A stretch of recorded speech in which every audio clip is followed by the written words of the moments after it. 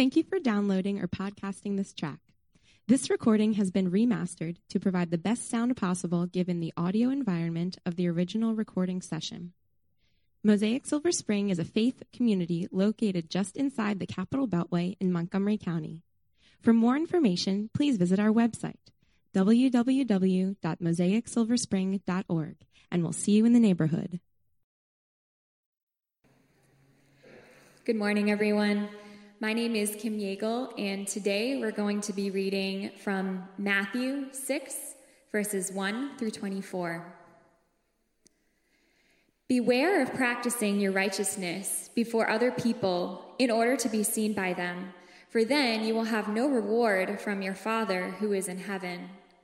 Thus, when you give to the needy, sound no trumpet before you, as the hypocrites do in the synagogues and in the streets, that they may be praised by others. Truly, I say to you, they have received their reward.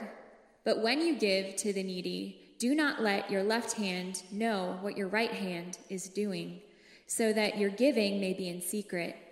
And your Father who sees in secret will reward you.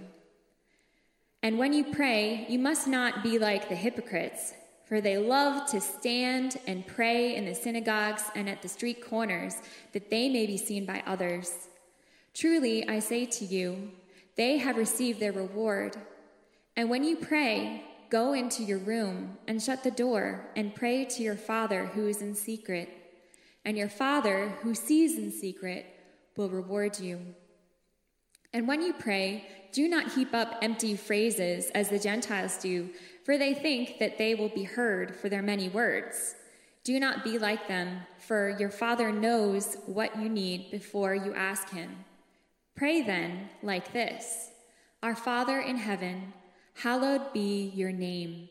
Your kingdom come, your will be done, on earth as it is in heaven. Give us this day our daily bread, and forgive us our debts, as we also have forgiven our debtors. And lead us not into temptation, but deliver us from evil. For if you forgive others their trespasses, your heavenly Father will also forgive you. But if you do not forgive others their trespasses, neither will your Father forgive your trespasses. And when you fast, do not look gloomy like the hypocrites, for they disfigure their faces, that their fasting may be seen by others. Truly I say to you, they have received their reward. But when you fast, anoint your head and wash your face, that your fasting may not be seen by others, but by your Father who is in secret. And your Father who sees in secret will reward you. Do not lay up for yourselves treasures on earth, where moth and rust destroy, and where thieves break in and steal. But lay up for yourselves treasures in heaven, where neither moth nor rust destroys, and where thieves do not break in and steal. For where your treasure is, there your heart will be also. The eye is the lamp of the body. So if your eye is healthy, your whole body will be full of light. But if your eye is bad, your whole body will be full of darkness. If then the light in you is darkness, how great is the darkness? No one can serve two masters, for either he will hate the one and love the other, or he will be devoted to the one and despise the other. You cannot serve God and money. This is the word of the Lord. Let's pray. Dear Father, we thank you so much for this opportunity to learn about prayer, to learn about you. Father, we ask that you would just open our hearts and minds. Father, we ask that you would use your word and that you would use Joel's words to speak to our heart. Father, we ask that we would leave unlike how we came today. We ask this in your precious name. Amen.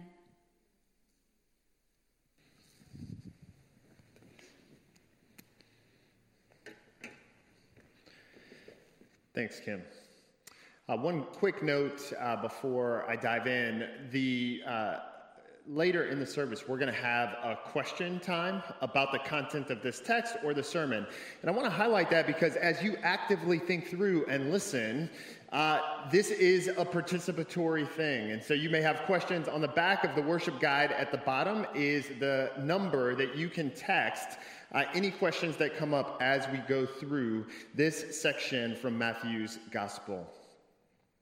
There are a few different approaches to acting. And one approach, I feel like, is find the person who can feign emotion the best. So who seemingly can cry on a dime? Or who can seem excited about something they're not really excited about? Put them on stage. Put a camera on that person because they can act. They can take on emotions that they aren't actually feeling in the moment. You know, somebody who has range of expression. But in the early 20th century, a Russian theater figure named Konstantin Stanislavski came up with a whole new way of doing theater. And it involved lots of different elements that I'm not going to go into, but when it came to actors, his approach was for an actress or actor to lean fully into that character. The goal then for any actor would not be to just take on some added emotion or pretend to be someone they're not. The goal was to so fully understand the person and all of the nuances that come with them that it is almost like you become the character. It's something that goes beyond just the superficial appearances, but actually truly getting to know the characters that actors play. This is commonly referred to as method acting today. One example that comes to mind for me is Jamie Foxx. In the 2004 biopic Ray, where Jamie Foxx is playing Ray Charles, he did lots of preparation for that role. And in an interview with the New York Times right around the time that the movie was coming out, Lola Ogunaki did an interview with him. And in the interview, he described what it was like to fully lean into playing the character of Ray Charles. It was much more than just listening to his music or being able to play the piano or even meeting Ray Charles himself. Jamie Foxx lost 30 pounds to play the role, so went through a physical transformation where his body type looked more like Ray Charles. Jamie Foxx glued his eyelids shut for 14 hours a day while filming was going on because if you don't know, Ray Charles is not only an amazingly gifted songwriter and musician and singer, but he's also blind. And so Jamie Foxx, in an effort to lean in and not just impersonate or feign the emotions of Ray Charles, glued his eyelids shut so that he could function more along the lines. And in the interview, this is a quote from Jamie Foxx where he talks about it because previously this was one of Jamie Foxx's first really serious roles. He said, look, coming from comedy, I could grasp a Ray Charles impersonation pretty easily. This is Jamie Foxx saying. So he basically says, look, because of my comedy background, I can impersonate Ray Charles. That's no problem. I can do almost any figure that you want. The difficult thing is capturing the nuances of who he really is. When Jesus in Matthew's Gospel is unpacking what it looks like to live as kingdom members, or in our current series, to live as the beloved of God, he is going to highlight that it looks more than just feigning some good works, doing some good stuff. That living as the beloved is much more than the impersonation of a good life. For Jesus, living as the beloved calls us to so thoroughly understand who Jesus is and what he has called us to do, that we're not just doing impersonations of good, but that in a sense we understand who God is and how he loves us, and that becomes our driving motivation for why we would ever give of ourselves, or why we would ever look out for people who can't immediately pay us back, or why we would pray to God. That the driving motivation for those things is not just feigning that we live a good life, but fully adapting to who we are as God's beloved. And that is Jesus' invitation to us when we think about doing good. And so we're going to look at that this morning in 2 points, and they're on the screen. You can see them. Doing good for love, that's bad. Doing good for love, okay? Hint, that's bad. And doing good from love, that's good, okay? All right, so doing good for love, bad. Doing good from love, good. All right, you're tracking. So you get these points, you're following along, perfect. All right, so first up, Jesus in verse 1 is talking about doing good. Beware of practicing your righteousness, which can be a fancy word, but all he's saying is beware of doing good for others. Beware of loving others before other people in order to be seen by them, for then you have your reward. This serves as an introduction. This first verse serves as an introduction of all that's going to follow in chapter 6. And I want to acknowledge up front, Jesus assumes that you care about doing good. And so I'm going to carry forward the assumption that if you're here this morning, you care a little bit about doing good, or at least looking like you're doing good. If you don't care at all about doing good, this is going to be a tough sermon. Do the best you can. Hang in there. But the underlying principle for Jesus is, of course, you care about doing good, but Jesus wants to zero in on what drives you to do it. What is the force that would cause you to text some money through an app, or give of your time, or use some of the expertise that you have and pause and slow down and help someone else who is in need?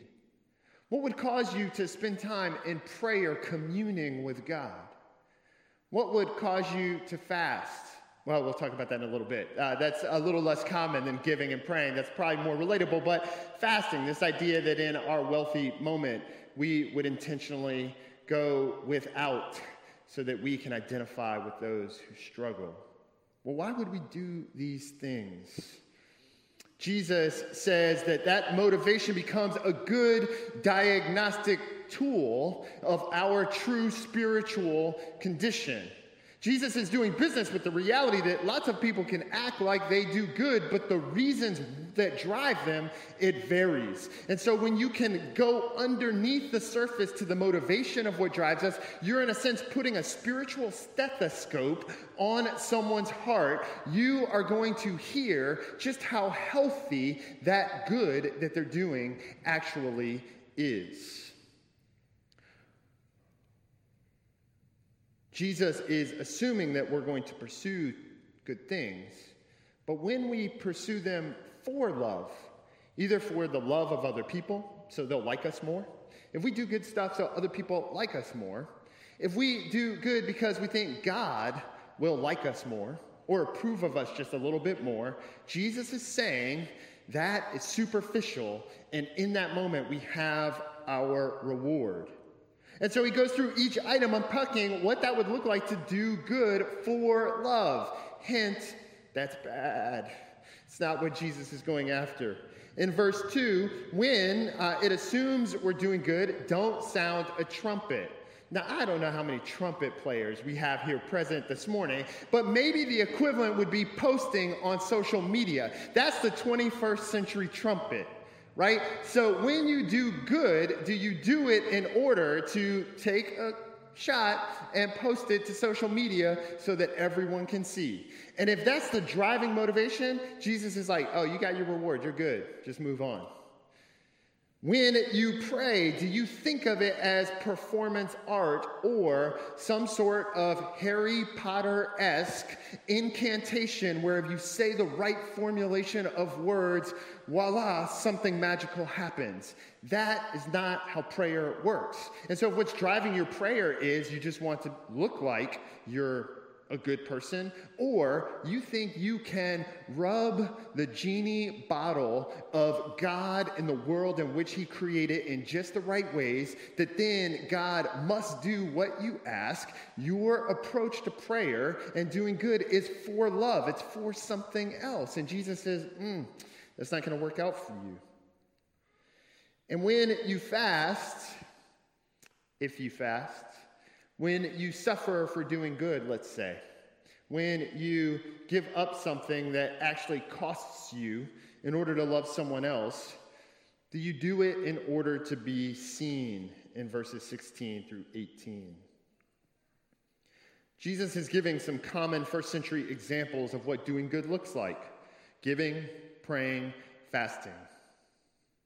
And for Jesus, the fundamental question is, if you give something valuable and no one sees it, does it still have an impact?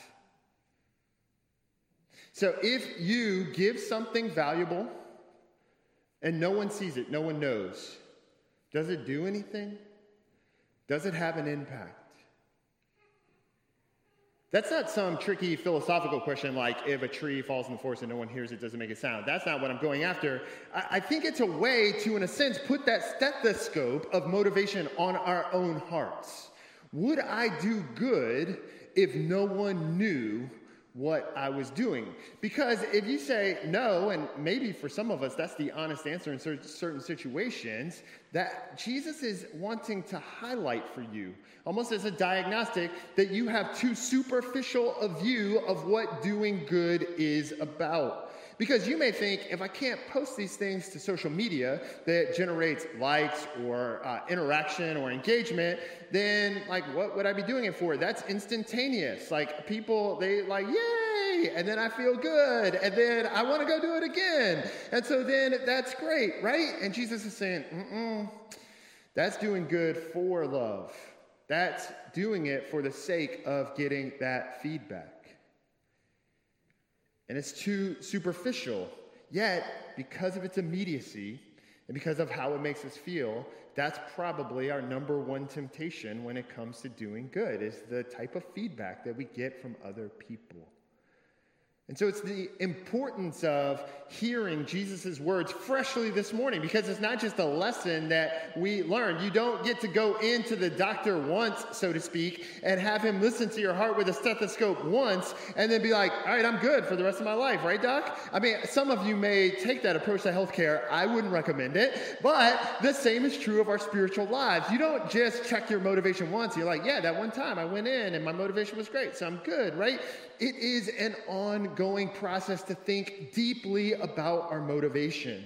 Jesus is calling us to answer the question, if you give something valuable and no one sees it, does it still have an impact? Jesus would say, absolutely, because God sees it. And if our driving motivation comes from a position of faith, that we do these things not for love, but from love, and God sees all, nothing that we do is lost on him, whether evil or good, then Jesus invites us to give, to pray, to fast, to do acts of mercy, to love one another, and driven along by the motivation of God's love for us. And if we're being honest, that involves faith. Because it's just so easy to post something and get that immediate feedback that makes us feel good. It takes faith to think if no one sees it, that is still okay because it's not lost on God. That is an act of faith. That's doing good from a position of faith when you're motivated from your status of beloved. So we'll go to that point. If doing good for love is to please others or superficially to get that immediate feedback or even that God may approve us, Jesus invites us to do good from love, from the reality that we are living as the beloved. And he does this in this passage, I don't know if you caught it when Kim was reading, by emphasizing the relational connection that we have with God himself. God is not a genie who we try to coax out of a lamp.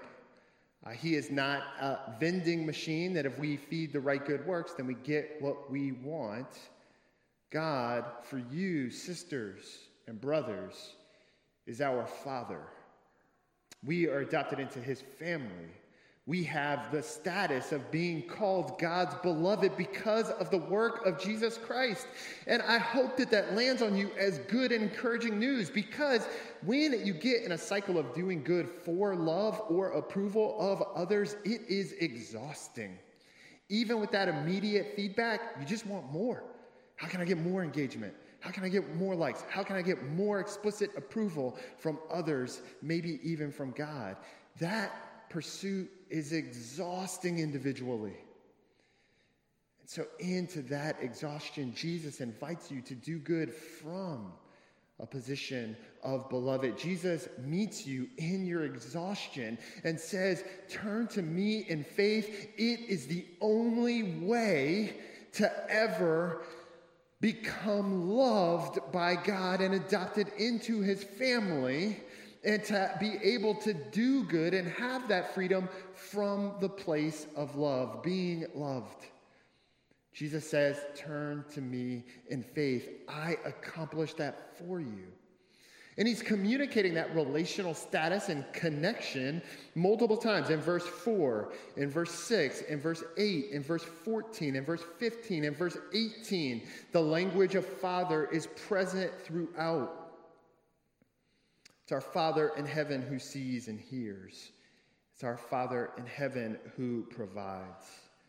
The relational connection is a point of emphasis for Jesus that he comes back to again and again, saying, this is how you do good from a position of love. You are reminded of your status, that when you give, it's because God, your Father, provides. When you pray, it is because God, your Father, loves you. When you fast, it's a reminder that it is God who ultimately cares for even your basic needs. That's why each week as a church, when we do prayers of the people, we close them with the framework that Jesus gives in chapter 6, reminding us not just that God's kingdom has come in Jesus, not just Jesus' work of redemption for us, where you're offered freely God's grace through him in faith, but that status as a praying and worshiping people, that we can turn to God as our Father, and therefore do good from a position of love. Now, I recognize that much of this is individually oriented, but there's value to us thinking about our motivations from a community standpoint as well.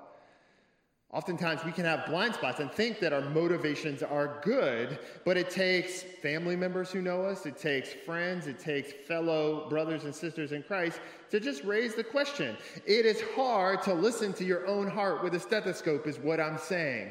And so while Jesus' orientation seems pretty individualistic, this works best when it works in community, when we know each other well enough to listen to the motivations of each other's heart.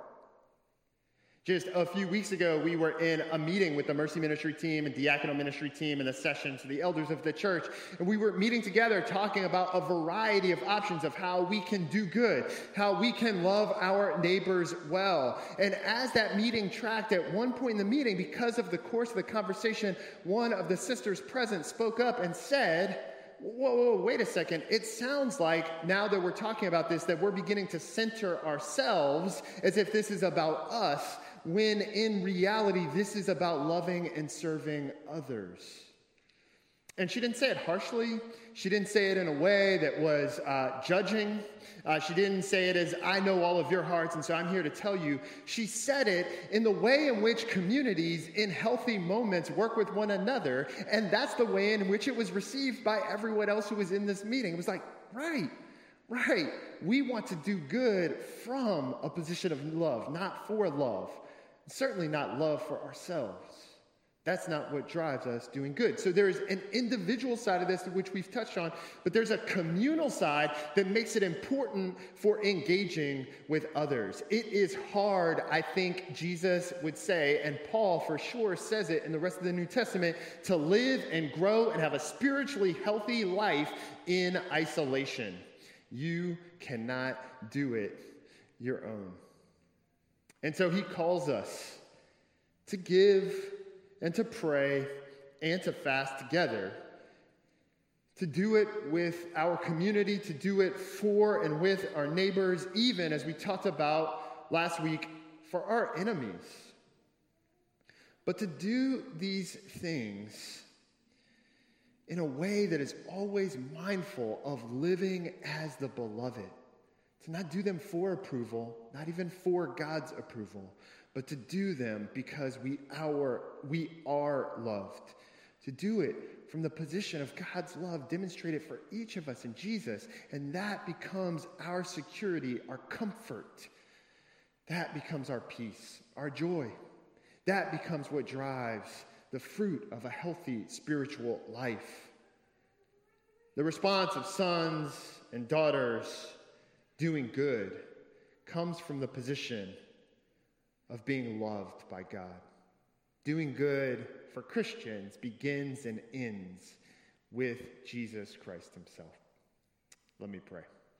God, I ask that you will watch over us and that you will use our community in a way that does highlight, gets at, points to our motivations, so that we won't just be a phenomenally organized nonprofit that accomplishes good in our community as if that were wrong. It's not, but that we would be a community that does those things motivated by what you've done for us through your Son. What, Jesus, you have accomplished for us, and now, having poured out your Spirit, have gifted us to do, that is, to do good from the position of being beloved. Amen. Amen.